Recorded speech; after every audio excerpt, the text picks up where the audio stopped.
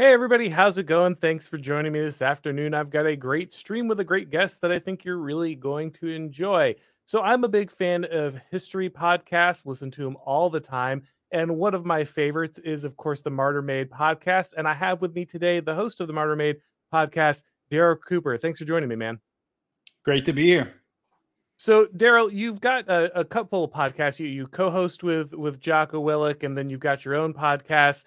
It's very interesting that you kind of ended up in the space that you're in because I think a lot of people kind of became aware of what you were doing with Tucker Carlson, kind of walking through this large thread you did on kind of the Trump phenomenon and why people voted for him and why they felt betrayed.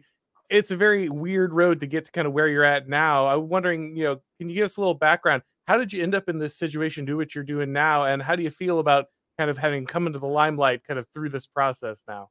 Yeah, that last part is very strange. I'm an introvert very, very much by nature. And so I don't particularly like having attention on me.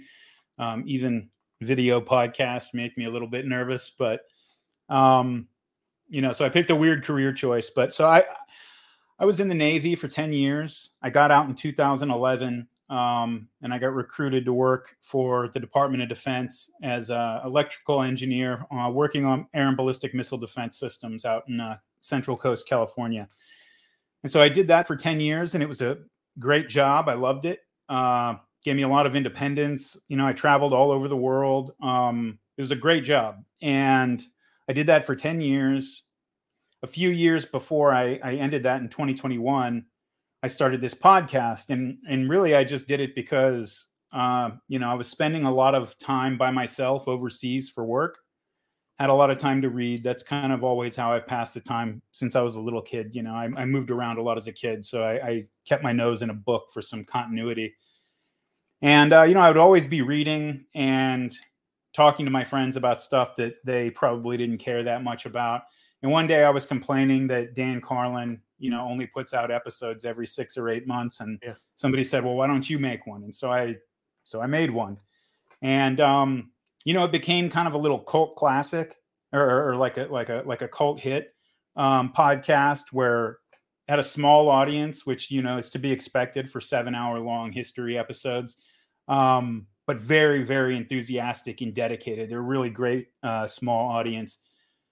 And then I guess must have been 2 years ago now, almost exactly. Yeah. July 2021. I wrote that thread just on a lark, I had like 7,000 Twitter followers at the time. And it was really just me talking to them, which is the way I always think of my podcast. Even now is it's just me talking to my own listeners. If other people want to come in and listen, that's great. Glad to have them, of course. But I don't try to please everybody. I work for my own listeners. And so I was just talking to this small group of people after I had a conversation with my friend's mother, who's an upstate New York sort of Fox News normie MAGA Republican, right?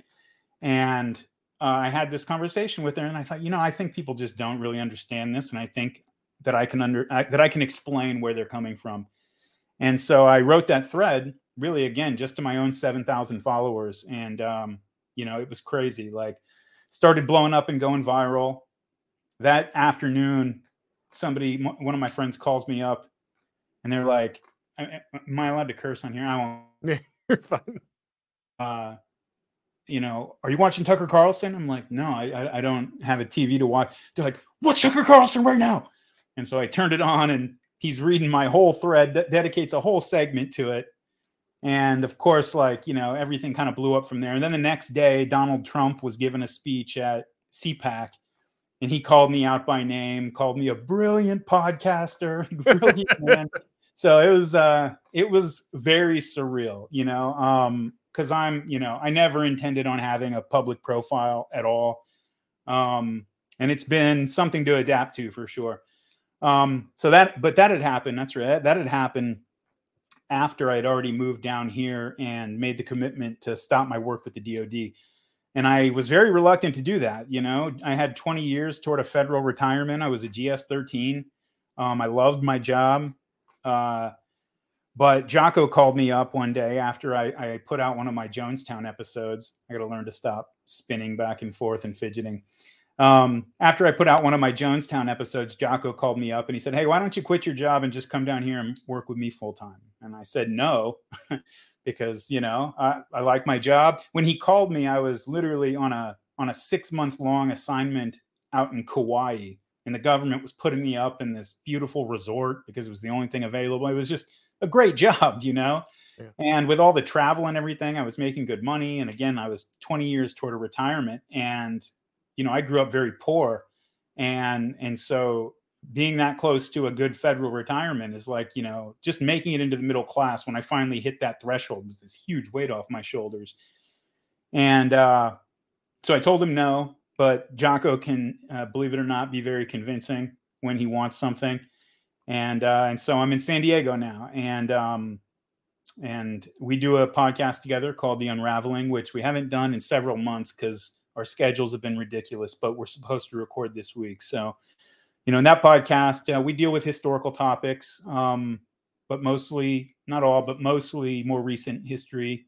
We've been doing a lot on the Cold War, 20th century history, but also contemporary politics.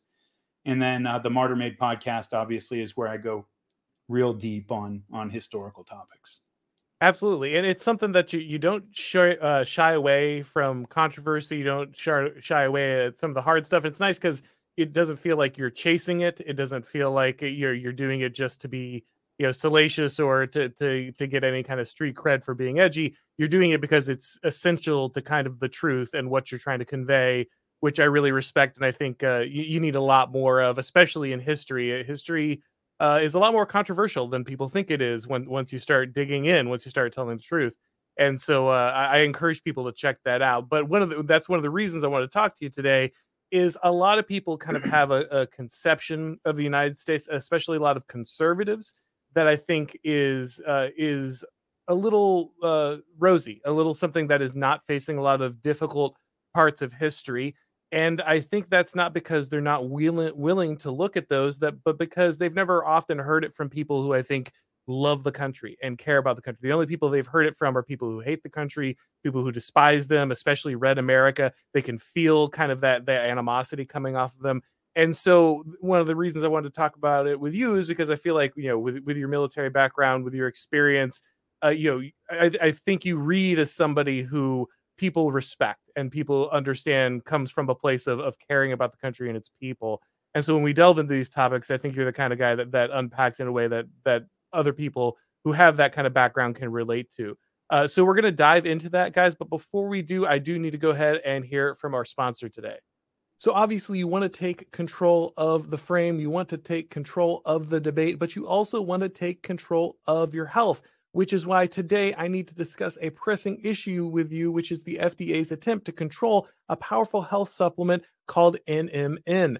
This controversy surrounding NMN highlights how certain forces seek to manipulate the market and limit consumer access to beneficial products. And with the sale of NMN possibly coming to an abrupt halt at any time, it's crucial to act quickly. The reality is that centralized control over health products can lead to a lack of choice and innovation for consumers. The FDA's action to potentially reclassify NMN as a drug instead of a supplement only serves the interests of big pharmaceutical companies while leaving consumers out in the cold. The FDA is attempting to change the status of NMN supplements to be classified as a drug, which would allow pharmaceutical companies to control it. The move isn't based on the efficacy or safety of NMN, but is aimed at cornering the market and taking the supplement away from you, the consumer. And with the sale of NMN potentially stopping at any moment, now is the time to secure your supply. NMN, or nicotinamide mononucleotide, is a precursor to NAD+, which has been shown to provide numerous health benefits such as improving energy, weight management, endurance, strength, and even anti-aging. By potentially reclassifying NMN as a drug, the FDA is restricting access to a supplement that could significantly improve people's lives. Despite the controversy, you still have an opportunity to take advantage of Black Forest's NMN supplement. I just got this in, guys, and I'm looking forward to the boost in energy levels, mental clarity, and overall well-being. Everybody says once you start taking this supplement, you'll wonder how you ever manage without it. With the sale of NMN potentially coming to an end due to the FDA's actions, now is the time to act. Black Forest NMN is available for purchase, and you can even get a 10% discount using the code OREN at blackforestsupplements.com/OREN. So stand up for your right to access beneficial health products and fight back against those who seek to limit your choices. Make sure to check out the link in the description below and use that promo code I just mentioned to get your discount. All right, guys, so let's go ahead and jump into it. Now, Darryl, I think one of the places that I usually start when I'm talking to conservatives about kind of what's going on is they, of course, care a lot about national security, right? They want to know that we have a strong military that keeps the United States safe, that is out there making sure that their homeland is going to be protected, that their interests are being taken care of. And I think that's a good general conservative stance to take. I think that's a healthy thing, a respect for the military, a respect for people who are protecting you, those kind of things. I think that is something that is really essential. But I think what can often confuse many kind of American conservatives about our current situation, our foreign policy, is they don't see America as an empire. They see it as kind of this nation and it's got its own interests and it's all wrapped up around these 50 states right here. But they don't think about it projecting power and the way that that kind of impacts other areas. Wonder if you could talk a little bit about kind of the idea of America as an empire, if you think it is an empire, and if it is, when did it become an empire as opposed to kind of a more traditional or standard nation? Sure, it's an empire. Empires come in a lot of shapes and sizes, right? The Athenians always insisted that the Delian League was not an empire. Of course, it was an empire, and we recognize that now. And historians in the future will look at America and recognize that we crossed that threshold sometime in the early to mid 20th century. I guess you could debate, when we embarked on the Spanish-American War, that was an imperial move to a degree, but we did kind of retreat into isolationism after that, even after World War I. But after World War II, I think it's undeniable that America's an empire. I mean, we received tribute in the form of having the world's reserve currency, which that's exactly what it is. It's a form of tribute, a very advanced form of tribute. Allows us to do things we would otherwise never be able to do without it. And we involve ourselves in the affairs of every country on the planet. We consider it our business how Arab states in the Middle East relate to one another, and not just, this is our ally, Saudi Arabia, and so you better not threaten our ally. You're going to deal with us. That's understandable. But to actually manage their affairs, foreign affairs and their domestic affairs, and you see it in Ukraine. You would think, just standing back from a historical perspective, if you were to say, should America or Russia have more influence and say in like what's going on in Ukraine and what military alliances, and clearly, it's Russia. Russia has far more interests there. They have tons of history there. That doesn't necessarily mean that you throw Ukraine to the dogs and let Russia dominate them. Russia's a part of Europe, and so they're a part of the civilizational structure that we're a part of, and so we can have dialogue there. But it's an imperial impulse to think that we should have more control over what's going on in Eastern Europe, especially Ukraine, than Russia does. And Americans, we've always, and this goes all the way to the top, I think. I really do believe this. Like, that the people at the top, there's obviously some cynical actors up there, but I've talked to a lot of people who have spoken to or know very well people who were very high up in the Bush administration, the second Bush administration. And when they said that we were going to convert the Middle East to a bunch of, democratic republics, and they were going to welcome us in the streets, and they believed it. They really did believe that. And it's crazy to think about the fact that the people making decisions on our behalf around the world are operating with delusion at that scale, but they really did. A lot of them did believe it. And Americans, we were born out of a revolution, right? And we like to think that we threw off the yoke of tyranny. Of course, the American Revolution has, there's a revisionist version of that too, but that we threw off the yoke of tyranny, and it's our role to kind of go around, and if there are other people out there who need help, just as the French helped us, then we should help them. And that's how Americans have always seen our foreign interventions. It's how they're always framed. It's how they're sold. And it's how most people genuinely feel about them, at least, on the right. And I think you could. I think that case is becoming increasingly difficult to make. I'll just put it that way.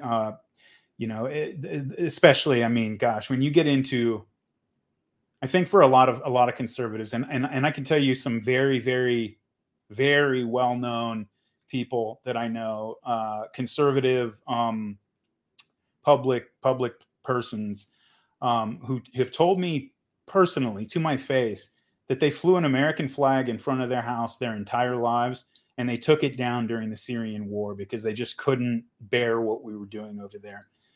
And I understand where they're coming from. Like, it's in my blood. Like, I was a veteran. I worked for the DoD. I had uncles and grandparents who were in the military going all the way back. It's in my blood to just be a flag waving normie kind of, American nationalist conservative. And especially, somebody who's interested in history. Like, I think about things like, assuming that we don't blow up the world somehow, or as long as humanity's still around and living in a civilized way 1,000 years from now, just as we like look back and read about the Roman Empire and think about the glory of this amazing society, historians 1,000 years from now, 2,000 years from now, are going to read about the United States, the country that went to the moon, that all of these things. And that matters to me. I mean, that fills me with pride. It really does. It really does. And when we do things like we've been doing around the world over especially the last 20, 25 years, but obviously it goes back farther than that. It's indefensible, and it really makes me sad. And I would say it makes me sad. It makes me very angry for that very reason, is that I care about how we're going to be looked at 500 and 1,000 years from now. And I think that's really important because, like I said, I think a lot of people are starting to suspect, and many people on the right are now starting to suspect, that kind of this blind embrace of the State Department and its agenda has been a big mistake for the right. A lot of people who are at their core, like you said, they're conservative, they care about their country, they care about its legacy, they want they want it to be something that is positive. They have an innate love for kind of the military and those protecting them. They wanted to just kind of automatically say this is good because it's something that is being carried out. But I think more and more people are starting to understand that this has been done in their name, but it is not something that is great. And that's why you're seeing a lot of the neocons flee, of course, the Republican Party and go to the Democrats, because really their only issue is the war machine, and that they don't really care about. They never really cared about conserving America. It was just the convenient place to push their agenda at the time. But yeah, which is too bad, by the way, that this second generation of neocons has been such a disappointment to their fathers, because their fathers, there were some genuine intellects who they did care about America. It was in their own way. Sure, they were a bunch of former Trotskyists and everything, and they had a perspective, but they were patriots. And it's really sad when you look at how. But that's how it happens. I guess that's how dynasties fall. So. Well, and you mentioned kind of Syria there. I think most conservatives have like no idea what you're talking about there. I know that you could spend and many podcasts going through everything there, but could you just give a little bit of a survey level of kind of what happened that people probably don't understand? I mean, Arab Spring, right? Bad guy over there, Al-Assad. Like we're helping people get rid of him. That's good, right? What's the problem? What happened over there? Well, put it like, you could just start with how it turned out. We destroyed that country and contributed to the destruction of that country. But the way to think about what happened in Syria is, if you go back to, we have this tendency in America where we learn lessons from a war that goes really well for us, and then several years later, we think, well, that's a great idea. We can try that again. We did that in Iraq. The Gulf War was such a roaring success. The technology of our military, everything. We can do whatever we want. Like, what evidence was there that the U.S. military cannot go around the world and do absolutely anything it wanted? That was all the evidence. And so we embarked on the second Iraq War, with that mindset. Well, back during the 1980s, when the Soviets invaded Afghanistan and the CIA ran the project there to start funding and arming, training mujahideen from around the world to flow into that country and fight off the Soviets. From their perspective, it was a roaring success, right? The Soviets got their asses kicked and they retreated ignominiously. And we didn't have to pay very much for it. I mean, a few Stinger missiles and, some training camps, and we really didn't have to do that much until you get to September 11th, 2001. But even still, with that blowback, it was looked at as a massive success. Well, that network, you got to ask yourself, like, if we're looking for tens of thousands of Arab fighters to make their way into a war zone, find their way to the right people from like some slum in Cairo, right? This is somebody who has no money. He's probably illiterate, very often. This guy has to manage to get from his slum in Cairo to the mountains of Afghanistan, find the right people, get trained, be integrated into a paramilitary unit, and then go out and fight the right enemy. I mean, there's a whole operation behind this, obviously, right? You have the Saudis and now the Qataris are obviously very involved, where they have madrasas all around the world, not just in the Arab world, but in the West and other places too. And they use those to figure out who would be solid recruits for something like this. They radicalize people. They select the ones who want to do it. And they feed them into this machine. And we make sure they get where they need to go and get armed and get trained and get pointed at the right enemy. Well, so in Afghanistan, you can make the case that, look, the Soviets were invading Afghanistan. We helped Afghanistan drive out the invader. And whether or not, we should have anything to do with Afghanistan, period, like it was the context of the Cold War, I'll cut them some slack on that. But what Syria was they turned that whole operation around. They said, well, if we can use this global network of madrasas and everything that we've used to recruit and funnel these fighters into Afghanistan to defend the country, well, why can't we do that in Syria to overthrow this government, to win a war, aggressively, that we're actually trying to accomplish something aggressively toward a country? And the answer is, theoretically, there's no reason you can't do that. And that's exactly what we did, and it's a, I mean, look, for most of the time that we were funneling weapons and supplies into that country, everybody knew that the only serious anti-Assad fighting force in Syria was the Al-Qaeda affiliate in the country.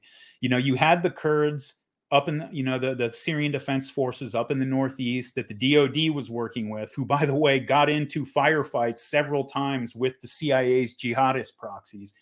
But they were not interested in leaving their homeland to go fight Assad and take over Damascus. They were fighting ISIS for us. They were defending like this area where the oil fields were that were strategically important to us. But they weren't marching on Damascus. That was never going to happen. The people who were doing that, the anti-Assad force, were straight up jihadists. Okay, you can listen to interviews with like Jack Murphy, former Special Forces guy, Army Special Forces. He's got a podcast called, I think, Team House. Really good. And he's got a lot of connections all over the military, back in the Special Forces community. And Army Special Forces was doing most of the training in Jordan of the people we were funneling into Syria.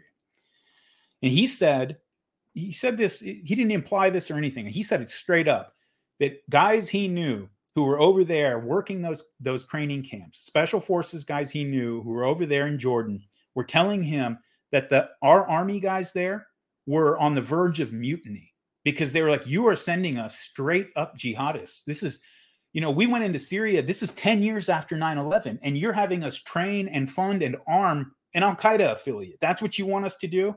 And they were outraged. I mean, and so it got to the point where they were on the verge of just refusing to do it. But what they ended up doing was just, handing them a gun and being like, yeah, you point it that way. Now go get blown up by a Russian jet, you asshole.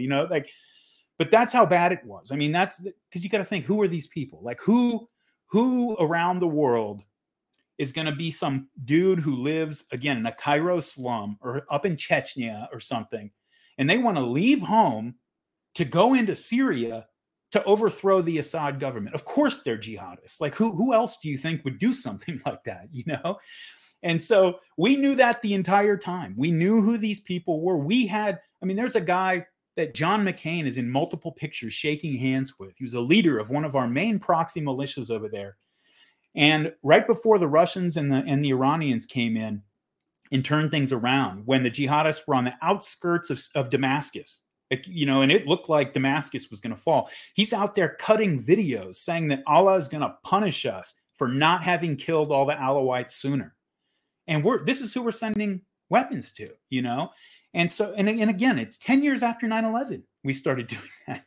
If you would have told us on September 12th, 2001, that in 10 years, you're going to be sending weapons and training for combat, an Al-Qaeda affiliate in not Afghanistan, where bin Laden was, not even in Iraq, in Syria, which, didn't have anything to do with anything, people would have thought you were crazy. But of course, that's what happened. And so, I mean, one of the best ways I've had it to sort of put to me, and this really does apply very well, is you have to think of or actually, let me preface this with there are people who either their families or themselves now were in Aleppo, were in some of these places. There's some Druze people and Arabs who were in these places or had families there. And they said, they tell stories about the entire city. It's not occupied by an army, okay? It's occupied by dozens of completely unregulated militias made up of psychopaths from all over the Muslim world, people who were crazy enough to want to get a gun and go into Syria and fight for ISIS or Al-Qaeda or whatever, all hopped up on, Captagon methamphetamines, running around the city, raping their daughters, just running. They would literally have, different blocks that would have graffiti tagged on them to be like, this is the Chechens block. This is the, such and such block. And imagine there were families in these cities. Okay. Imagine living in that city with your daughter and your wife there, and having to go through that, like sending these types of just completely unregulated, no military discipline, no structure, no accountability, no nothing. Taking these people from all over the world, sending them to attack a country, as far as I'm concerned, should be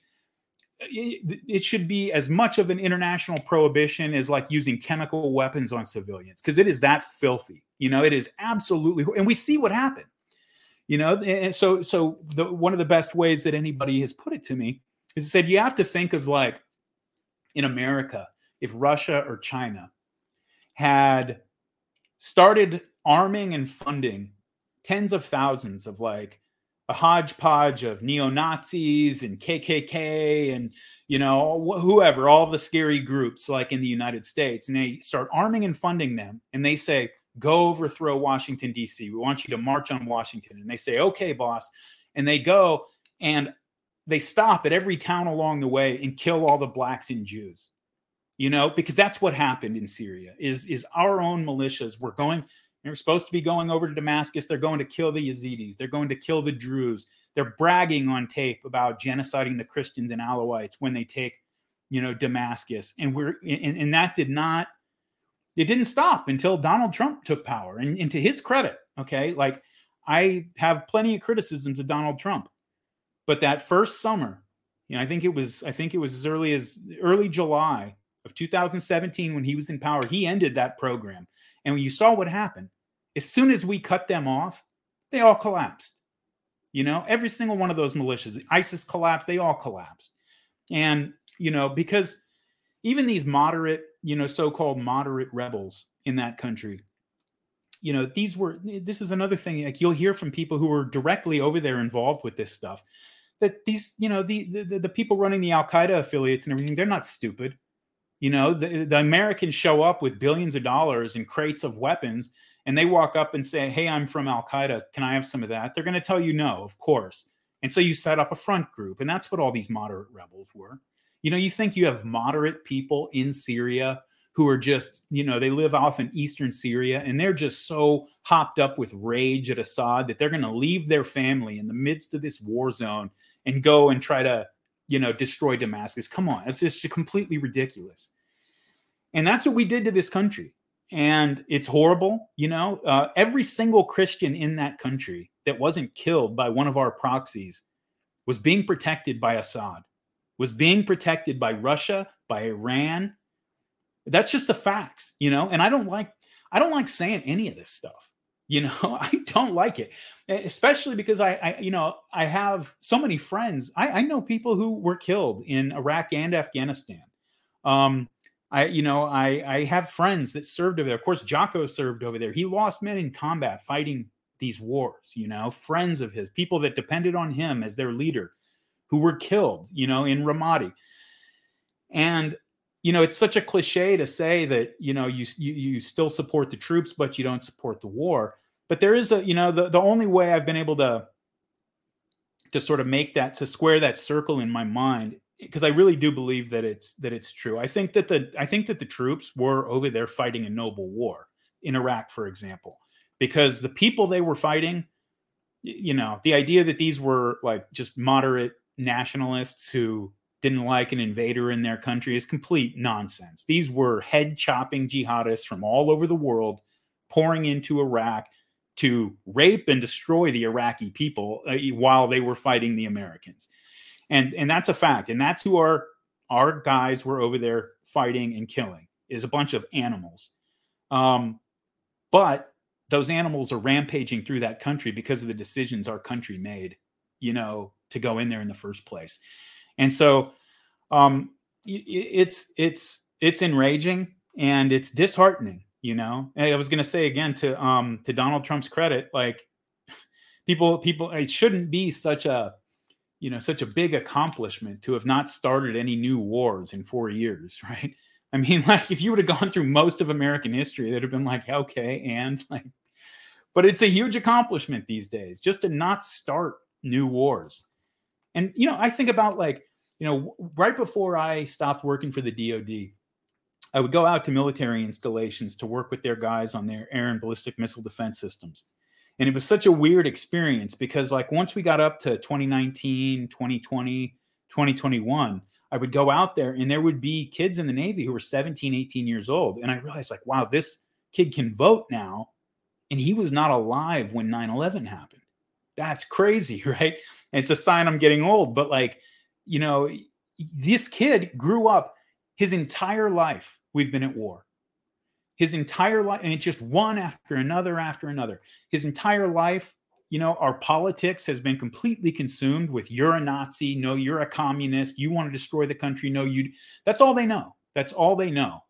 And it's, I mean, it's no wonder that this young generation is so radicalized in both directions, It is amazing, I think, for a lot of people to realize that they've been at war the entire lives of these kids. Because like I used to teach high school, so like I ran into this all the time, right? They have no living memory of this, no recollection of kind of what the context is. They don't know what it's like to not be in this scenario, but they don't feel it, right? There's no like we're at war. That doesn't mean anything to them. Is that?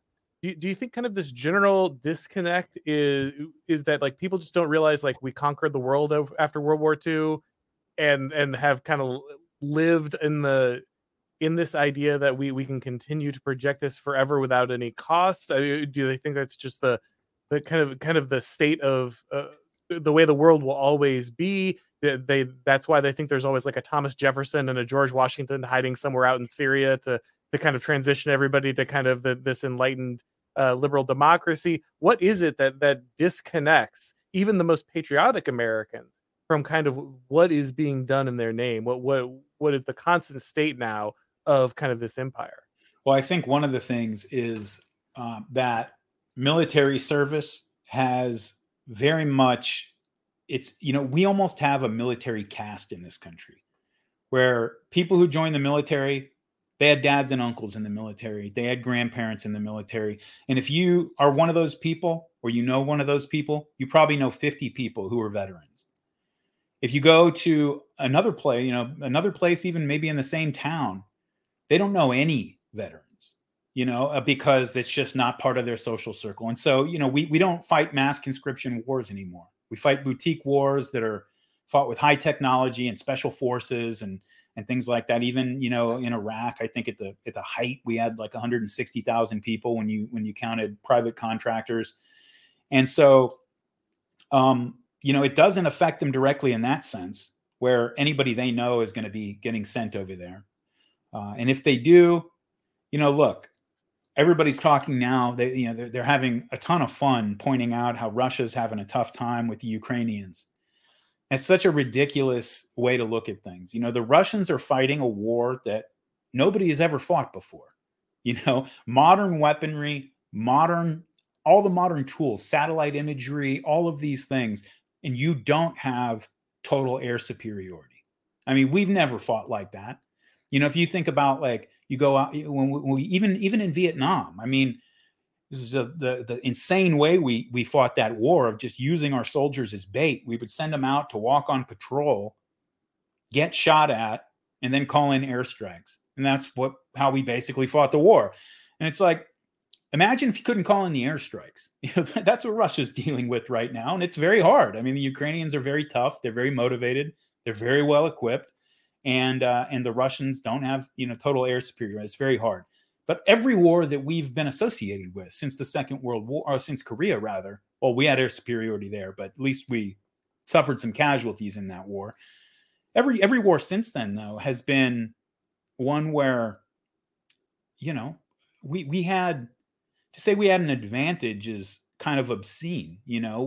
When you're bombing people with drones, flown by somebody in Nevada, and you're bombing somebody who literally has no air defense.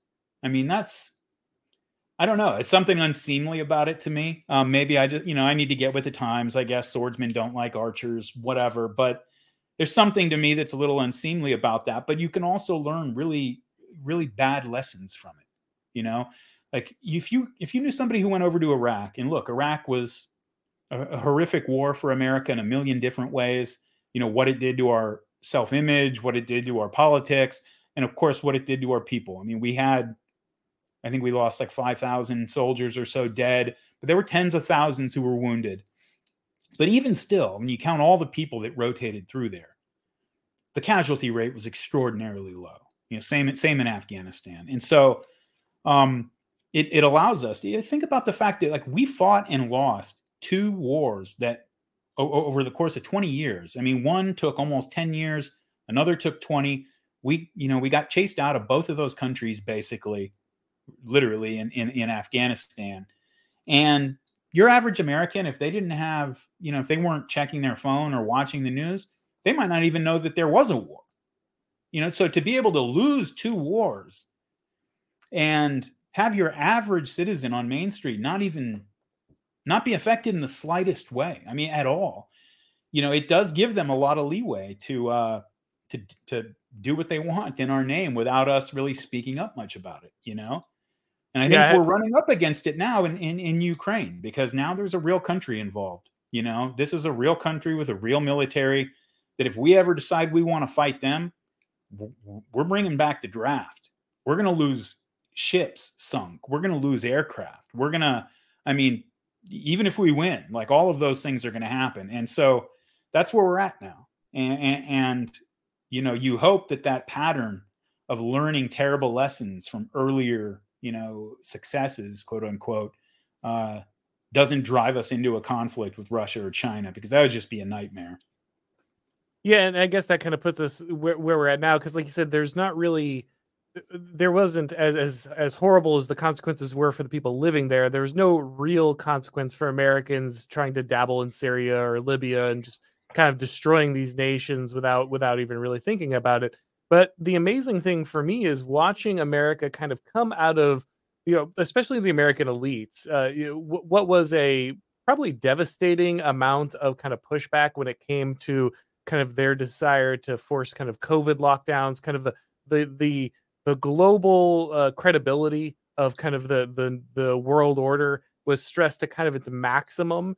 And despite that, they immediately jumped into this war, right? Which if there was any self control inside of a ruling class, they would let things cool down for a little bit, right? They would kind of reestablish this. They'd let pressure release valve, but they immediately jumped right into this, feeling like there's just no reason not to immediately put themselves at the other end of a world power that could nuke them, in theory. And just that lack of hesitation kind of blows me away. Is part of that, again, like, the America's loss, when I say America, I do mean, basically NATO and the wider empire's loss of the idea that there are any other legitimate geopolitical concerns for other nations. Like, just no other nation has a sphere of control, because the world order has been established, and this is the only thing that can ever kind of dictate who or what could control any given area everything else is an illegitimate invitation to just invade all of Europe because you didn't want NATO sitting right outside your border. Yeah, I mean, you hit the nail on the head. Obviously that's what's going on. I mean, Russia's a millennium old country, one that we've been allied with in multiple wars, major wars in our history, a Christian society, an advanced European society. And when they raise concerns over having an anti-Russian military alliance 400 miles from Moscow, that's how far, the eastern border of Ukraine is from Moscow, to have an anti-Russian military alliance parked on planes to their west, that they had been invaded to apocalyptic effect twice within living memory, not too long ago anyway, World War I. And to, and to have had experiences like the Cuban Missile Crisis and everything that we did with Cuba when before Kennedy made his commitment not to overthrow it, with the Monroe Doctrine, every piece is there that you should be able to understand why this is concerning for Russia. And I think they do understand perfectly well why it's concerning for Russia. And yet they treat Russia's claims as if they have no more legitimacy than like Al-Qaeda's claims. I mean, that's really how they treat Russia. Is their concerns, it would be like Al-Qaeda saying, we don't like this. You have no legitimate interests. You have no legitimate concerns, period, end of story. We're totally implacable.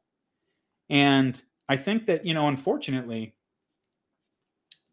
for the Ukrainians and for the future of Ukraine, I think the Russians have gotten that message. I think they've gotten the message that the United States cannot be negotiated with. We are incapable of making reliable agreements that are going to last longer than one presidential administration. I mean, we have lied to them over and over. You think about how, think about like the 1991 commitment that James Baker, the Secretary of State, made to the Russians, that NATO would not, that if they allowed Germany, again, a country that had invaded them twice to apocalyptic effect, that they were quite worried about. Everybody was worried about, like, Margaret Thatcher thought we shouldn't allow Germany to reunify. Like, people were still concerned about what if this comes back up, the Russians most of all. But we said, if you just let the wall fall, let us unite these, East and West Germany. Germany's going to be integrated into NATO. And the way they sold that is because you don't want an independent German military power on the continent, like feeling like it's threatened from the East and the West. It's better if they're under our umbrella and we can like exercise influence there. If you allow that to happen, then we will, the quote, and we have the documentation now, is we will not move NATO 1 inch east of the East German border. And so the Russians hear that and they say, okay. A few years later, we decide, of course, we're going to continue moving NATO east. And we start doing that. And all of a sudden, these people, these Americans who are involved with these discussions, come out and say, well, yeah, we didn't sign a treaty saying that, or we didn't quite technically. And if you read like the exact way we phrased it, like we left some room for, and like you can do that in a courtroom or something.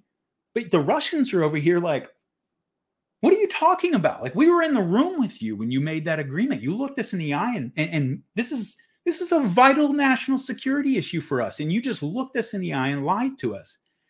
And then it's just happened again and again and again. And you have the most senior American diplomats, Bill Clinton's Secretary of Defense back in the mid 1990s, who was against the first round of NATO expansion and was trying to fight against it, thought about resigning in protest when they decided to go forward with it. And he gave an interview and he said that in all his discussions with everybody in the national security establishment, everybody in the Clinton administration, when he would try to bring up Russia's concerns about NATO moving to the east, that, what did he say? He said that the response universally was, Russia is a third-rate power. It doesn't matter what they think. Okay. And like, that's how we've treated them. And, guess what? I mean, Russia, they don't have the ability to project power 10,000 miles away the way we do. That's true. They don't have quite the ability just economically to sustain a massive military effort halfway around the world for a decade at a time or whatever. But on their own border, they are extremely formidable, and it turns out that at the end of the day, you can make all these statements you want, you can lie all you want, but in geopolitics, there is a bottom line, and that bottom line is force, and that's where we're at now. And I think that Russia, unfortunately, probably is of the mindset now that they just have to finish this, that there's no alternative to it, because, even if we say, okay, we'll keep Ukraine, let's say Donald Trump wins in 2024 and he ends the war and says, we're not, or he calls for an end to the war and says, we won't bring them into NATO. They're going to look at him and be like, you couldn't even control your own deep state for 4 years. Like, you got completely subverted by them. And then as soon as you were out of office, they reversed every policy that you made. Like, how we just have to finish this war. There's no other way to deal with this. And we put them in that situation because of our own cynicism and our own, just willingness to just dishonorably lie through our teeth, to major nations that we should be dealing with on an adult level, and we just have not done that. And it's infuriating and it's incredibly dangerous. I mean, because people today, like, it was not that long ago that nuclear war was considered a very, like, something that could definitely happen. It was not that long. It was just a few decades ago. And I don't think, honestly, like, I think today it would take a lot. It would really take a lot for a general nuclear war to occur. I mean, it is kind of inconceivable. Like, I think even if Russia, was on the verge of losing Crimea and they used a couple tactical nukes on Ukrainian military forces, like in the field, that maybe we, so then we use a tactical nuke and take out the Sevastopol naval port. I still think that probably at some point, once a balance was found where both sides felt like they'd hit back more or less equally and could end it with some amount of honor and face being saved, that somebody would that things would intervene, sanity would prevail before it became a strategic general nuclear war. But you don't know that. All it takes is one person to say, well, we don't know if how the Americans are going to respond to us nuking, this Ukrainian military base. And if they decide they're going to really like escalate, we should do it. There's a million things that could happen. And I honestly just try not to think about the nuclear side of it. It's one of those things like, it's like worrying about a plane crashing when you're already 30,000 feet in the air. It's like, if it crashes, that's it, you're done. So forget about it. But there are dangers like far short of nuclear conflict that could really touch us. I mean, if these idiots if these idiots in Washington get it in their head that we can go to war with Russia or China, I mean, it's going to be an extremely rude awakening for this country. It really will. And that's very scary, just because, like, if we go over to decide we're going to fight China over Taiwan or something, right? And China, who has a formidable Navy now and a very, very formidable anti-ship missile capability, if they sink one of our aircraft carriers, say, 6,500 Americans go into the water, a couple, the destroyers and cruisers and frigates that are escorting them, they get sunk. So you got a few thousand, maybe 10,000 Americans killed, an aircraft carrier sunk. I don't know how we'd react to that. We might nuke China. I mean, these people in charge now, they might nuke China. And I mean, it's actually interesting. A retired admiral, which one was it? Recently retired admiral. He wrote a book called 2034 with another guy who's a novelist, and it's a story of a war between the U.S. and China and how it happened, how it built up, and then how, what ended up happening. And there were no armies or anything like that. Nobody got anywhere near each other. It was all fought with nuclear weapons and with, and so that's exactly what happens in his book is we say, well, we'll show them, and we send a carrier strike group over there because they can go wherever they want. They're the most powerful. One of our carrier strike groups is more powerful than any navy on the planet, pretty much, with the maybe exception of China and Russia. And so we send them over there and they sink it. And we don't know what to do. We can't send another one over there. And so we nuke a couple of their cities, and then they nuke us back. And that's what happens. And so people at the very highest levels are thinking like this, and they're aware of it. And you just hope it doesn't get that far, and there's a million reasons to think that, to hope for that, just because, for one, it would be just an awful tragedy.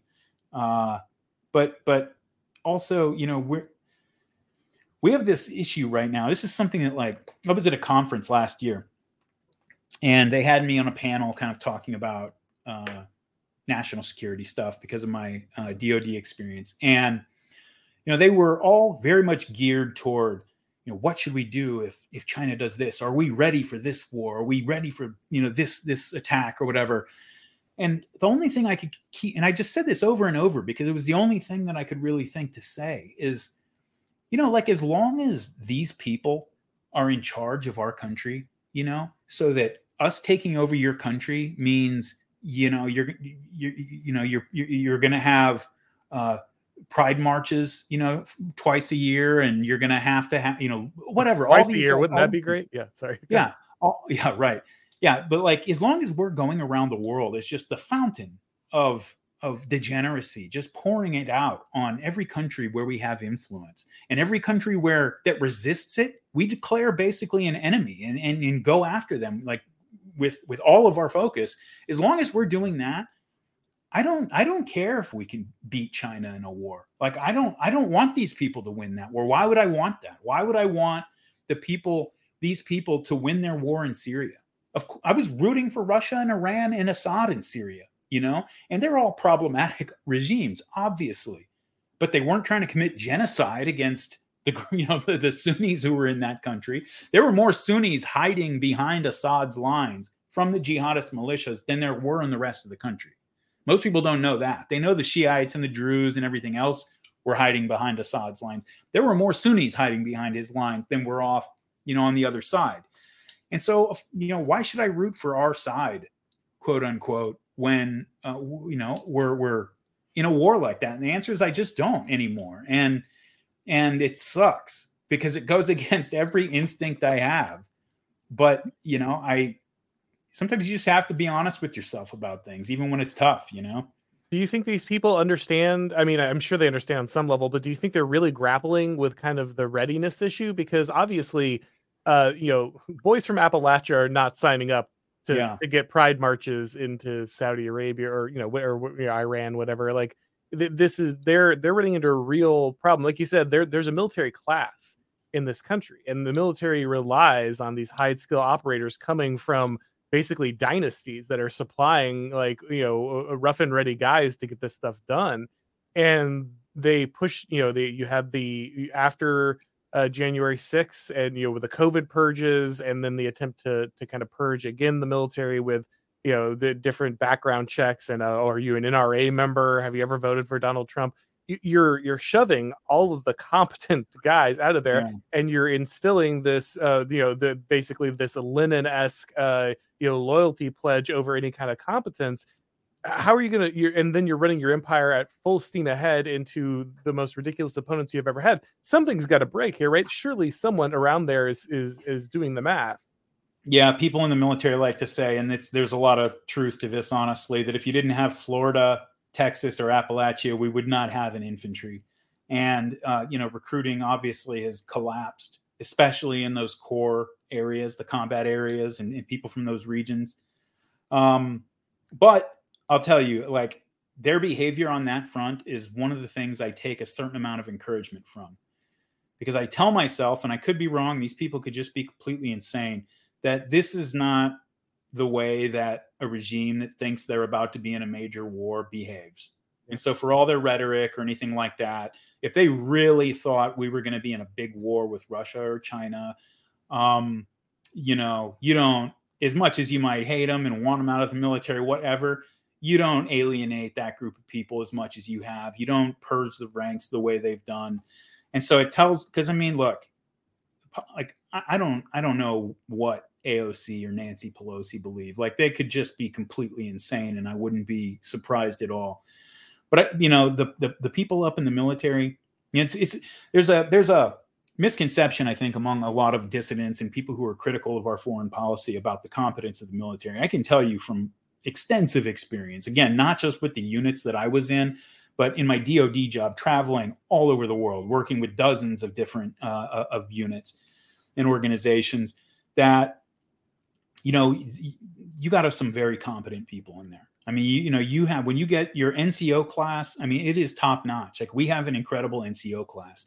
Our officers, yeah, there are people in there who are clowns and they go do their tour after they get out of ROTC and then they get out of the Navy or whatever. But when you get to like the 05 level, you know, when you start talking about commanders, majors, these people are almost uniformly impressive people. You know, they're intelligent. They're people you would want running your business, right? Something like that. And again, there's going to be exceptions, but that's generally true. And when you get up to the higher levels, to the flag levels, you know, there's a filter now that didn't exist in the past where, you know, if you go back to like World War II, there were World War II generals whose names we know, like famous generals who went on to have, you know, military equipment named after them, who literally got fired for performance in the field in World War II. And after a year or two of working under somebody else, got another command and went on to be a legend.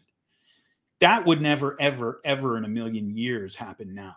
You get up to the point where you're being evaluated for general or admiral. If there is anything in your record whatsoever that is even remotely controversial, remotely, that you're just not going to make it. You're done at 06, period. Like you're just not going to make it to the flag level. And so it fosters this extreme risk aversion, this extreme political correctness among the officer corps. And the ones that actually make it up to that level, you know, it's a cliche to say that admirals and generals are politicians, but they absolutely are. You have to be. It's the only way you get to that point in the modern military. And yet these people, they still understand their job. You know, they understand the risks that are out there. I mean, when it's something that's very interesting that's actually happened over the last, I would say, especially the last 10, 15 years is, and this is so strange to say, you know, when we think about like Cold War era, Dr. Strangelove type stuff, but almost uniformly, the DoD has been the restraining factor in our foreign policy. You know, they've been the ones, when it came to Libya, all the pushback that existed in the federal government over our intervention in Libya was coming from the DoD. Same thing, you know, when I mean, these people are the ones who actually go out and do the fighting. It's their people who get killed. And it's when it all goes to shit, they're the ones who get blamed for it, right? So, and they've just had experience after experience over the last 20 years of being thrown into an absolutely no-win situation in Iraq or something, being asked to do things that they were never designed or trained to do. And then when it all goes to hell, getting, you know, the DoD gets blamed for it. And they're aware of that. And, you know, it's why the CIA was like literally running operations, information operations against DoD personnel, like DoD executives who were working in Syria, because those DoD executives were refusing to send the SDF to support the CIA militias in the West. And so they were literally running info ops in the media against these guys. And so that, you know, there are factions in the US government. That's something very important for people to understand, is that there are factions, and they don't all, you know, again, we had you know, the SDF was in combat with CIA sponsored militias in Syria at times. And so those do exist. And I mean, I think maybe that's our one hope, you know, is that there are people who are the ones who are affected when the rubber meets the road, who understand that the people making decisions for them and for us are not the people with the skin in the game. And, you know, I don't hope for a military coup or anything, especially with this military leadership, but you know, that might be it might be. I mean, it's not looking good when you look at people like Milley and everything, but it might be a source, maybe the best hope for a source of resistance to the regime. When you look at kind of the response that has now happened, we look at our military and kind of what's going on, but we've had these, progressives for a long time. We've had liberals for a long time. They've been very anti-war. They've been very vocal about all of their attacks on the military industrial complex and the American foreign policy.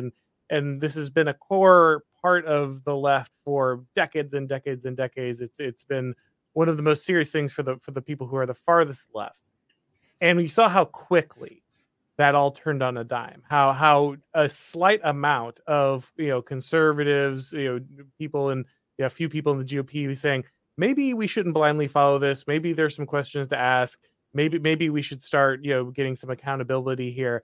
How immediately they all just became the cartoon of what they accuse the McCarthyites of being. Right? Everybody is a Russian traitor. Everyone is an agent of Putin.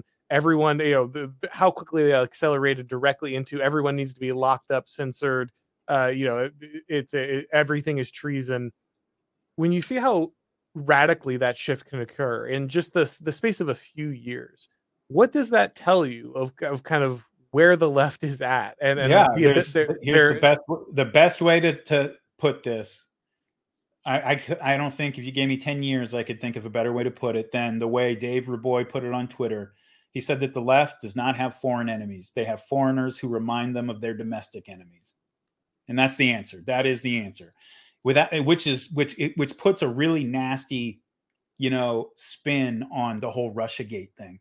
This made up story about Trump and Russia collusion, because I don't think, look, the only reason these people, the Democrats, I'm talking about voters, hate Putin so much, and the reason they're buying into all this propaganda is because they see Putin and they think Trump. And it doesn't matter at this point that it was all made up. The emotional attachment has already been made. And so, it doesn't really matter.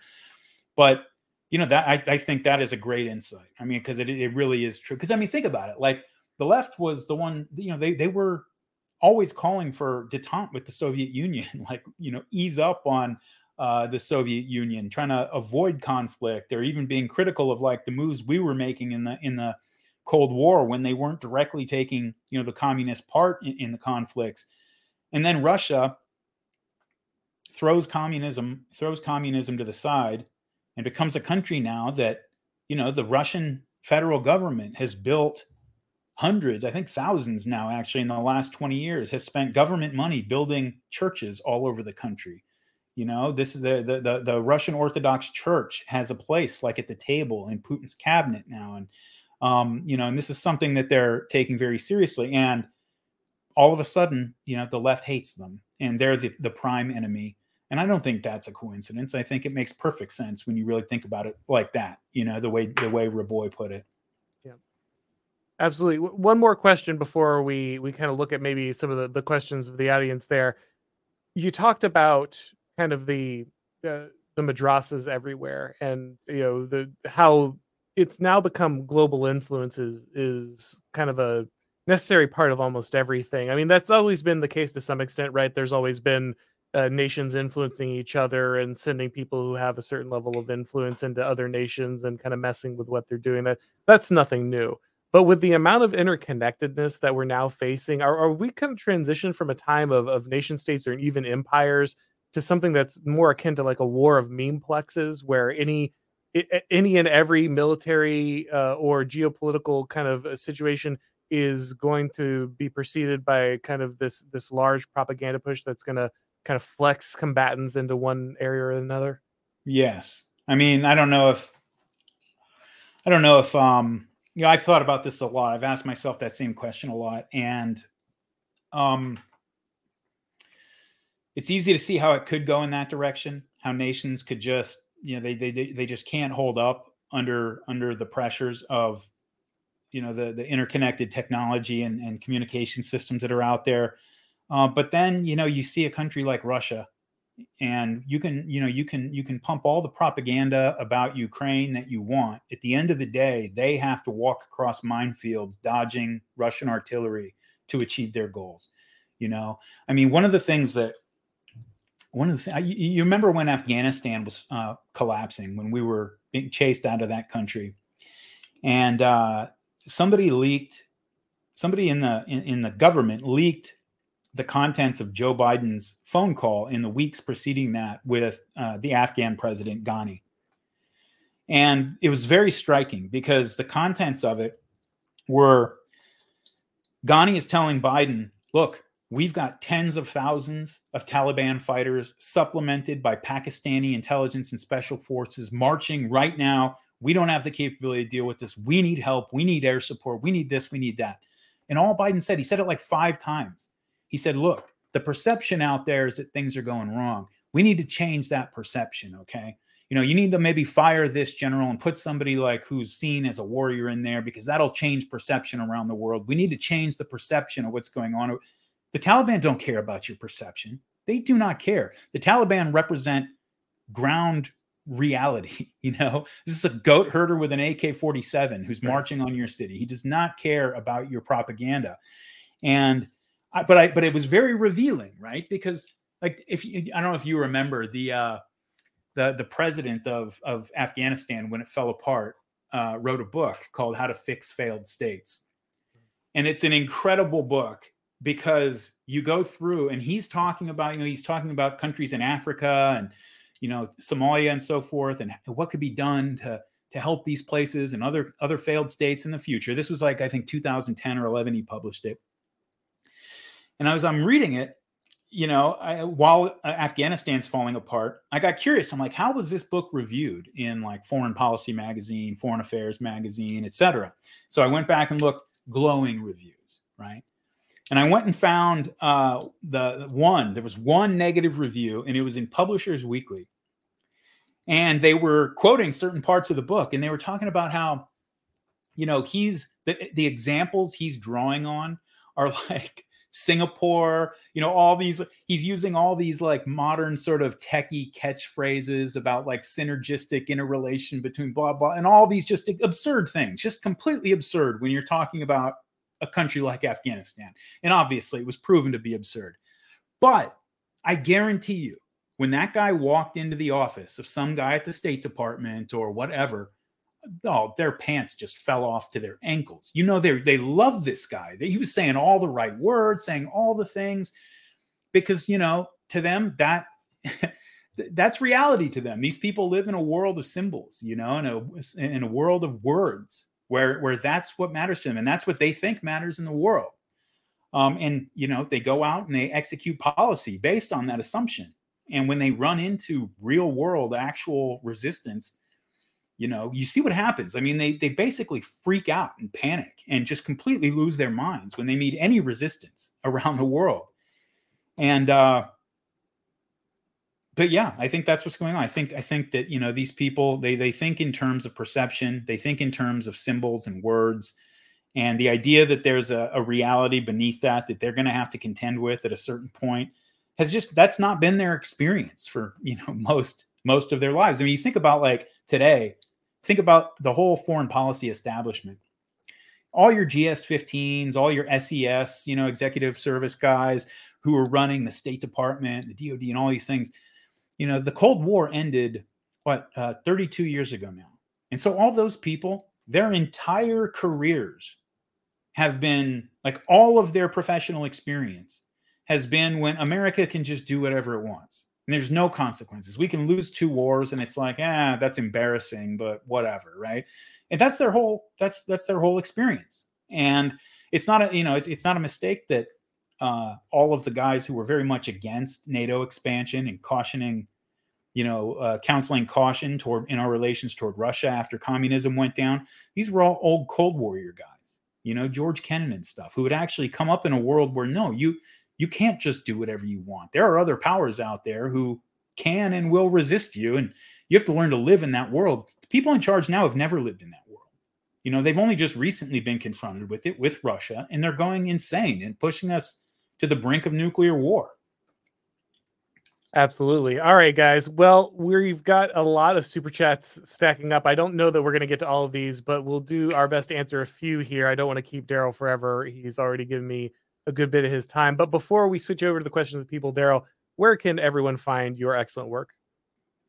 So I have a Substack where I put all my podcasts and I write essays and occasionally do interviews. If I was as good as you at doing them, I would do them all the time, but they make me nervous and I'm not great at them. So, but I write essays and there's audio versions and all my podcasts go there. And there's podcasts there that are for subscribers only. It's martyrmade.substack.com. You can look it up. Obviously, like the podcast is available. All the history podcasts are free.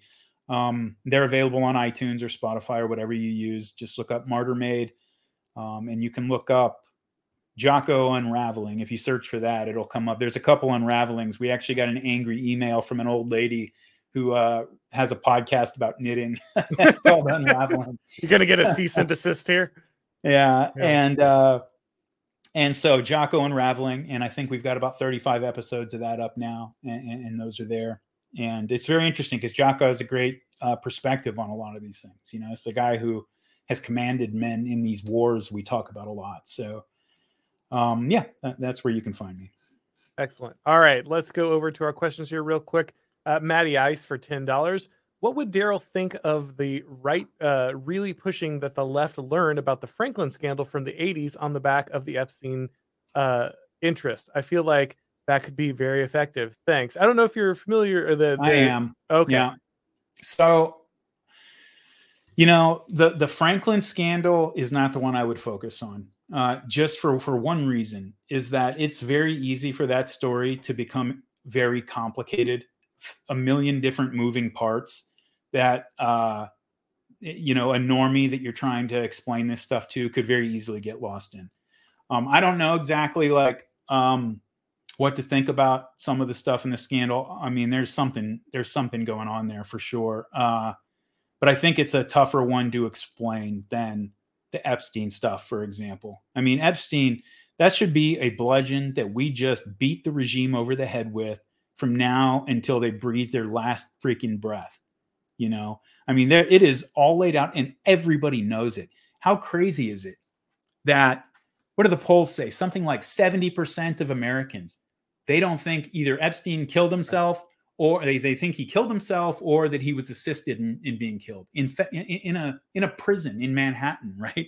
Like the highest, I mean, 70% of Americans believe that, and they're probably right. And that's a great starting point if you're trying to like drive a wedge to open up people's minds about the nature of this regime. I mean, this is somebody who, you know, he was a serial mass pedophile and child rapist who had relationships with all of the people now making decisions in our lives, like, you know, telling us what to do, what we can do and not do during COVID and everything else. And he's got deep intelligence connections that cannot be refuted, you know. That personally, I think Epstein is the one that I would beat him over the head with. Once people learn about Epstein and they start going down that rabbit hole, then Franklin for sure is, you know, it's going to be their next stop. And you've laid those details out both in podcasts and in an article for, I think, IM 1776, right? Yeah, I did an article for IM 1776 that was a sort of, I guess it was sort of a summary of the third episode that I did out of the 3 Epstein episodes, which was talking more about, you know, a question that really, this is a question that nagged at me for a long time until I sat down and did the podcast and really kind of answered it to my satisfaction, which is, you know, look, I get that these people at the top are grifters, that they're amoral and so on and so forth. But how is it possible that this guy Epstein could move around in these powerful circles for years and years and years in a place like DC? Like if you go to DC, I mean, you know, this is a town where they will find any tiny little thing, twist it out of context if they have to destroy you. If, you know, you're on the other side of a mundane issue that's being debated like this week or something, right? Cutthroat town. And you have the highest level politicians, Bill Clinton, people like that, flying on a plane that everybody else calls the Lolita Express.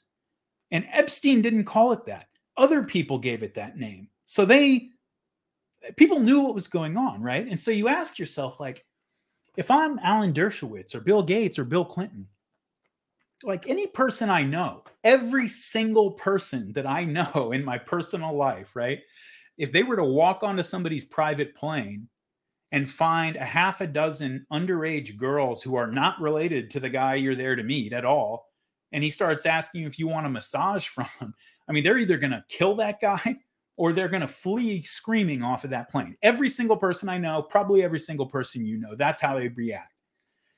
And yet none of these people react that way. And you say, well, why is that? Like, is it just, the money or what? And I don't think it's that. I think it's that when you actually go through everything and you see the way these people live, when you look at like and I cover this extensively in the podcast, and anybody who is like sort of up on Pizzagate and everything is probably already familiar with this part of it. But you look at the art collection of somebody like Tony Podesta, where he is, he's got pictures in his house that are being featured in magazine photographs that are profiling his art collection in his home. And they are pictures of dead kids on his wall, like just plain as day. And you say, well, okay, this is the most powerful Democrat lobbyist in Washington. How is this is the brother of Hillary Clinton's campaign manager. How is no Republican hammering away on this every single day? Why does no Democrat talk about Denny Hastert? They still talk about Nixon. You think that they would just be bludgeoning the Republicans with Denny Hastert. Nobody mentions that. And I think that, you have and this is not unique to America. This is something that happened in Europe a long time before it happened here, happened with the British gentry, happened with the French in the pre-revolutionary period, where the elites become so decadent and so amoral. And they reach this place where I think they, you're the king of the world. You're a billionaire, or you're the president of the United States. You can declare wars. You can do anything you want. And you want to test your freedom. Like, how much what can I actually do and get away with?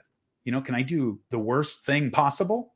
According to a normal person, I think if you were to ask a normal person what the worst thing possible is, it would be pedophilia. And, elites become decadent and they become arrogant with their decadence over time when they get away with it for a long time. And that's the great thing about the Epstein story, is they were so arrogant with everything. And that a lot of this stuff happened, especially the intelligence connections and everything that substantiates all that happened back in the 80s and 90s, before anybody realized that there was going to be this thing called the internet, where every document, every piece of information ever was, going to be in the wild, and it was going to be much harder to control narratives on things and control information. That, because of that, people were sloppy back in the day. I mean, when you go back and look at whether it's the JFK assassination or a lot of the CIA ops back in the day, these things are not covered up very well. And it's because you didn't really have to, because Walter Cronkite wasn't going to talk about it. But there's a lot out there. And I'll let you move on, because, you probably want to get to more. This is what happens. I talk when I get nervous, and I just keep talking. So. Well, like I said, the good news is you've got many episodes on that. So anybody who wants to get deep into it absolutely can.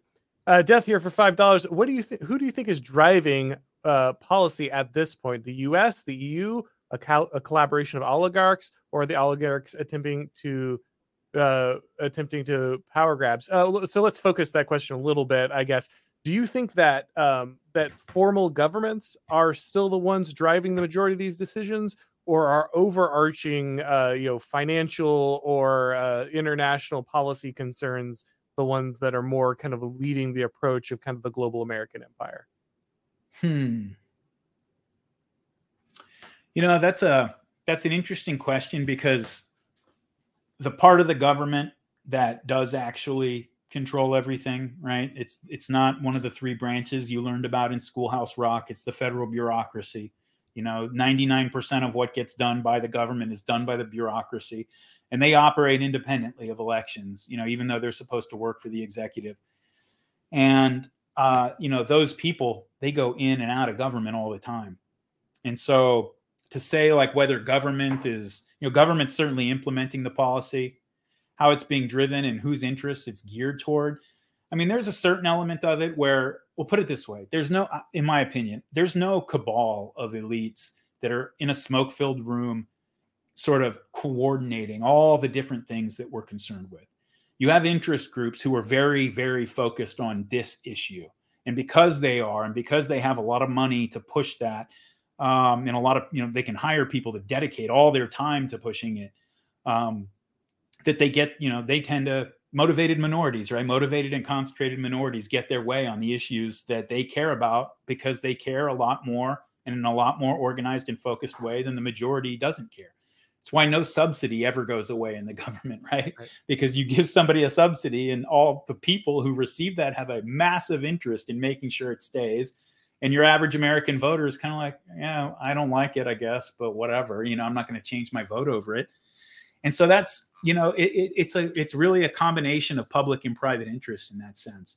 I mean, I think like when you talk about something like Ukraine, you really see the sort of, you see how these things mix and meld together in Ukraine, right? Because obviously there's a lot of private interests over there, going right up to the president and his son, as we're finding out now. I mean, the level of corruption that the Bidens were engaged in Ukraine, not the level of it, the brazenness of it is just insane. But so obviously those private interests, I'm sure Halliburton is looking forward to rebuilding Ukraine with American tax dollars or seized Russian assets or something. So that certainly exists. And yet when you go into the State Department, you have these career employees. They're not taking orders from some oligarch or doing something because they think it's going to help Halliburton get rich. They do it because they're a part of this institution, and that is the culture of the institution. The culture of the institution is we hate Russia and we want to hurt them any way we can. And they believe that, and that's the way they look at it. Yeah, I think this is a really important thing, and I've argued this with many people, but I'll continue to stand by this, guys. Political formulas are a confluence of true belief and interests. It's not one and it's not the other. And whenever you try to separate them, you're always going to fail at analysis. You have to look at these things as kind of one coherent thing.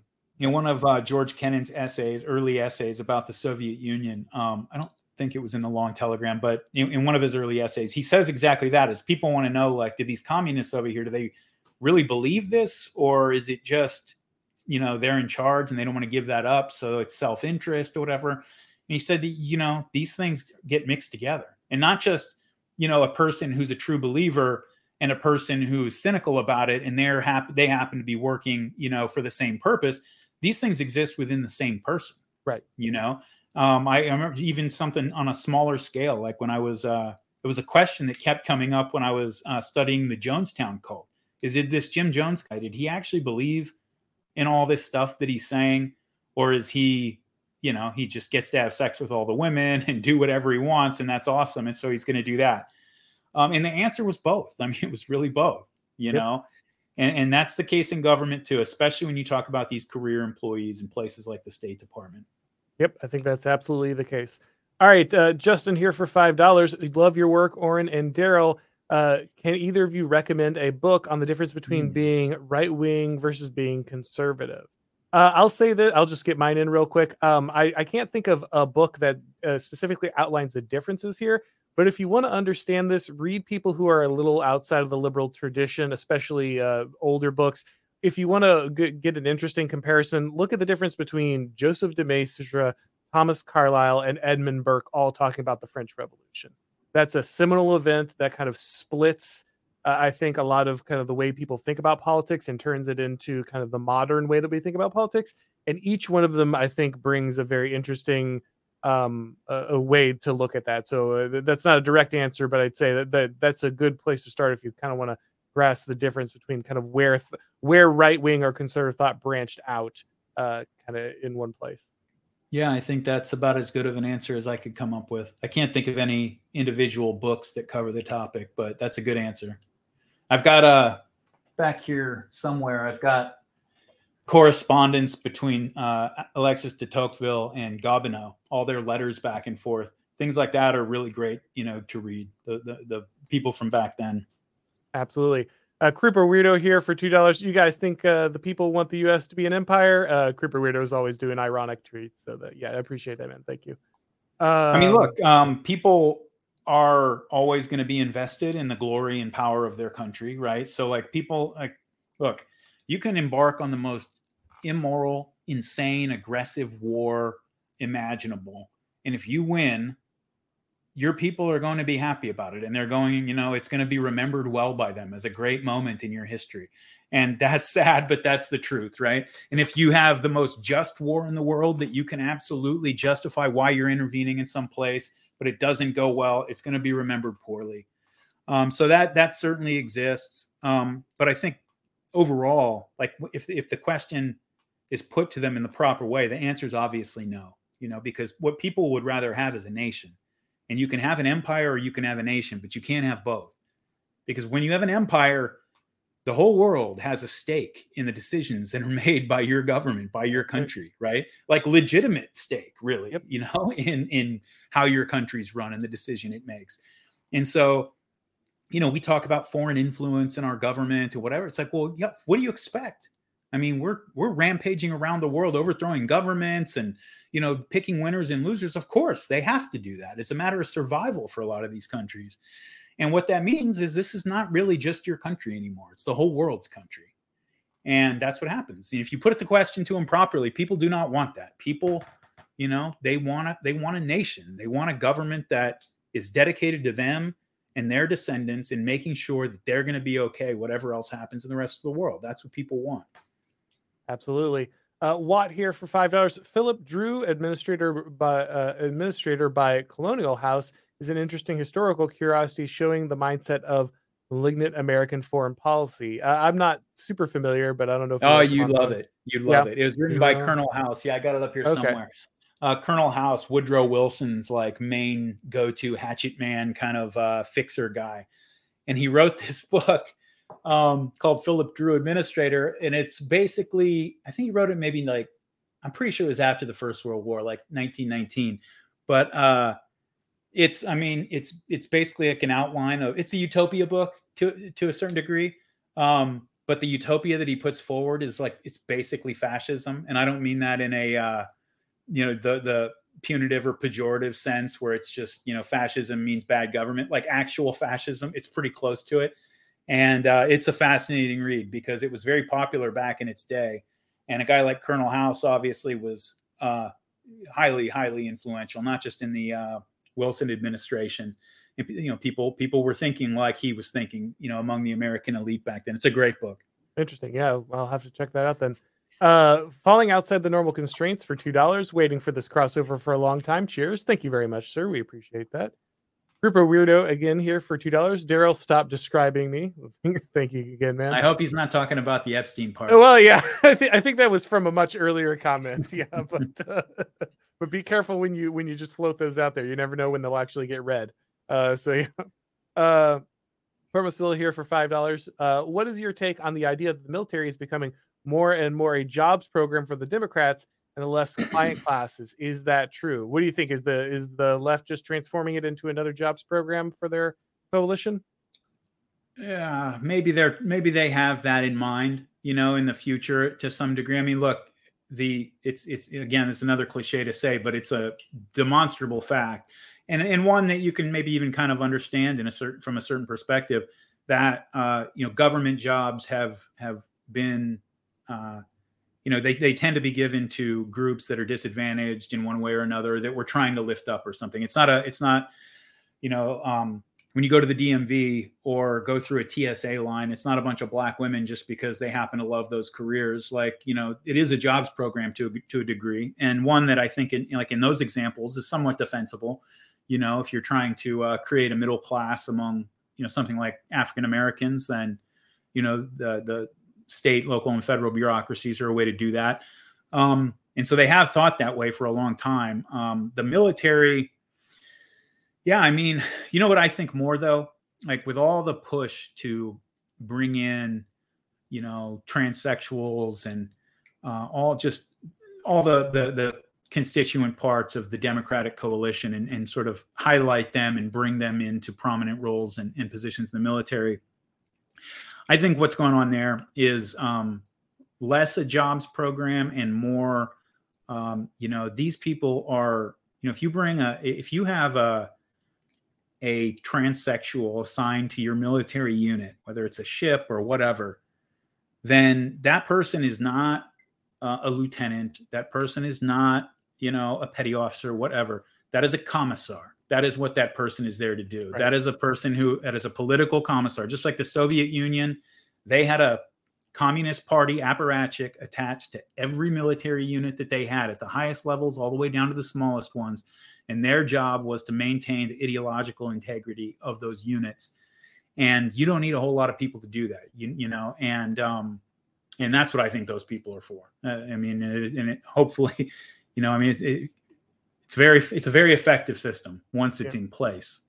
No, I don't think you're wrong about that. All right, David Setchell here for $10.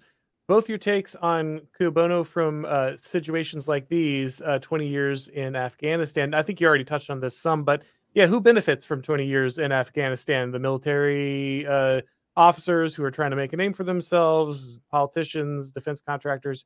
What is losing a war for 20 years gain anybody? Oh, no. I mean, they didn't intend on losing the war, Sure. Look, you can look back in retrospect now and I think make a very good case that it was just from the beginning a huge mistake to go into Afghanistan. There's, I think, fairly solid evidence that, we probably could have gotten bin Laden at Tora Bora, but we let him escape because if we kill bin Laden, then all right, the war's over and nobody's going to want to go to Iraq or anywhere else, right? Because we did what we needed to do after 9/11. I think there's a good case for those things.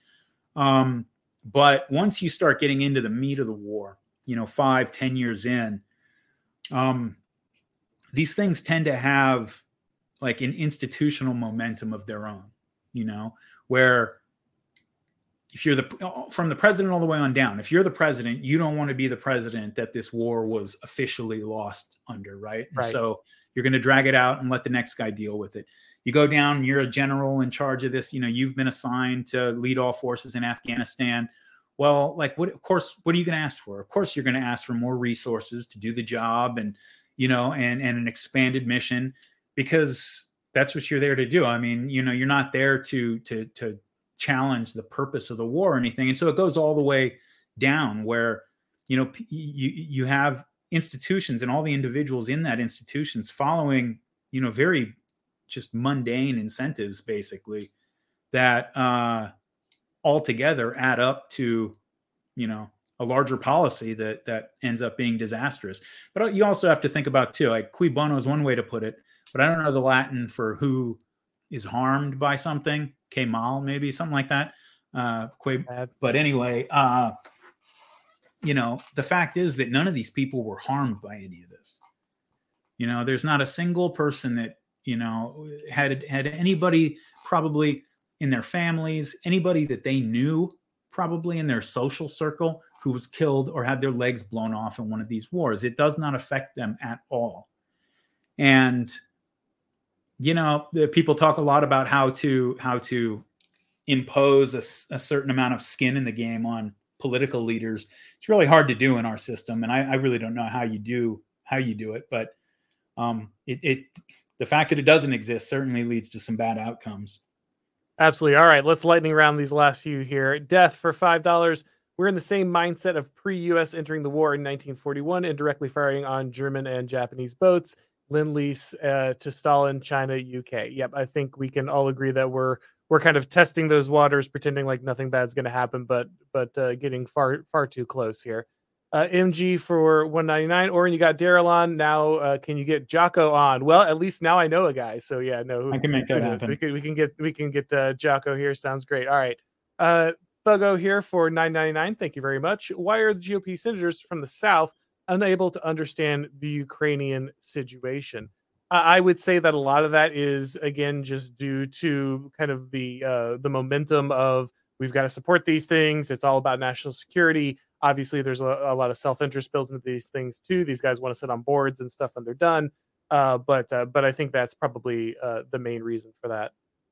Yeah, it's also these people, when you're talking about a senator, especially, I mean, this dude is dude or lady, I guess, but that this person's part of the system. If you're a senator, Right. I mean, you're a part of the program.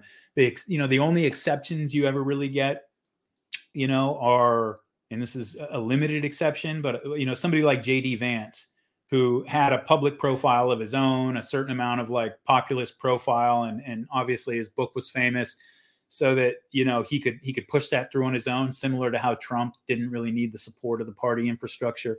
But most senators, you get into that position after a long, long, long vetting process, and so I think the people who make it to that level think this way on Ukraine. That's just how it shakes out.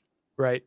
Life of Brian here for $5. The narcissism of our elites is akin to watching a pro basketball player against YMCA standouts. Our institutions cultivate and select for narcissists. Again, yeah, I think that's exactly right.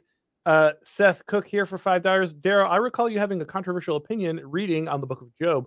Why do you not subscribe to the typical reading application? I'll tell you what, this is not the time or place for that. It would take yeah, that's a while. A deeper one. So yeah. I'll tell you what, I'll write an essay on my Substack and I'll make it available to everybody.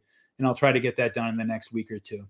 Excellent. That sounds fascinating. I'm looking forward to reading that one. And then Reverend James F. Cube for $9.99. Thank you. Darryl, are you tracking the Christian nationalism debates on Twitter and elsewhere? If so, thoughts? Again, that's a large question, but yeah, just maybe your quick thought on Christian nationalism.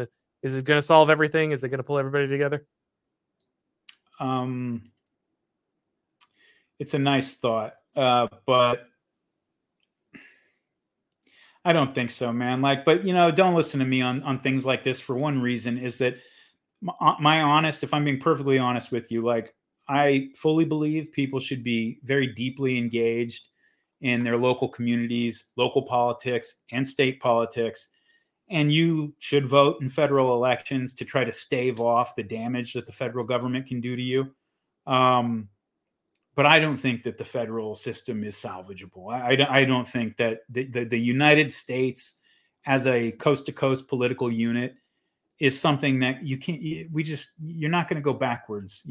These things, this is liberalism and leftism in general is, it's not a program. It's a process like rust or corrosion. And we have,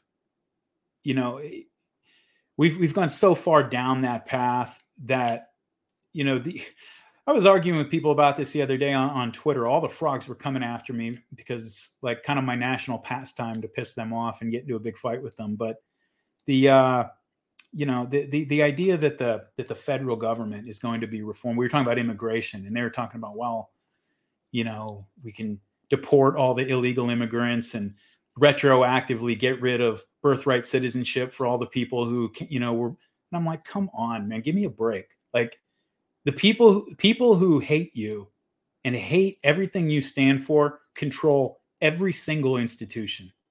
They've shown they are fully willing to use those institutions against anybody who challenges them. And people will say, well, yeah, but the left took over institutions. Why can't we take them back? Because the left knows you're coming. That's why. The WASP power structure, who were, these liberal WASPs who were in control of the power structure, the Nelson Rockefeller types back in the mid 20th century, they had no idea what they were facing. And by the time anybody had any idea of what was going on, it was too late. It was already done. The left, they know you're coming, and they're not going to do that. I mean, if they'll steal elections if they have to. And when you protest it, they will execute you on camera and give the murderer a medal. And so, that people think that's a black pill. To me, it's not a black pill, because it's not what time it is, right? Yeah, the fact that the federal system is lost is not the end of the story. There's still a ton to fight for and a ton to do. It's just going to be on a smaller level, on a more local level, whether the feds like it or not. States, county sheriffs, towns, municipalities, especially if they work together, a group of states have a ton of power. And this is not 1861. The feds are not going to raise the militia and send them down to invade Idaho because you're, calling yourself a Second Amendment sanctuary state or something like that. That's not going to happen.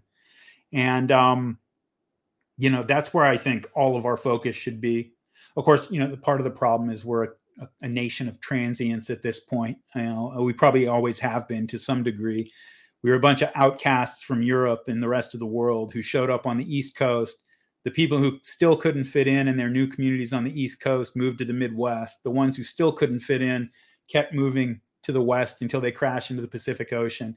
And that's the mentality we still have today, right? It's a frontier mentality. I don't like it here. I'm not going to plant my flag and stand and fight. I'm going to move to Texas, right? That's what everybody that I know in California is doing, and that's what I'm going to probably end up doing. Is that good or bad? I mean, it just, it's a coordination problem, is what it is. And coordination problems are much easier to solve on a smaller scale. So. Yep. No, I think there's a lot to unpack there, but I think in general, the emphasis on understanding that the local is what's going to be important, and not sitting around hoping that one election saves the entire national system is certainly the right way to look at everything. All right, guys. Well, we got to go ahead and go, but thank you so much for coming on, Darryl. Guys, if it's your first time on this channel, make sure that you go ahead and subscribe to the YouTube channel. And if you'd like to get these broadcasts as podcasts, make sure that you go ahead and subscribe to the Orrin McIntyre Show on your favorite podcast network. All right, guys, we're going to go ahead and go. But again, thank you so much for coming on, Darryl. And as always, everybody, I'll talk to you next time.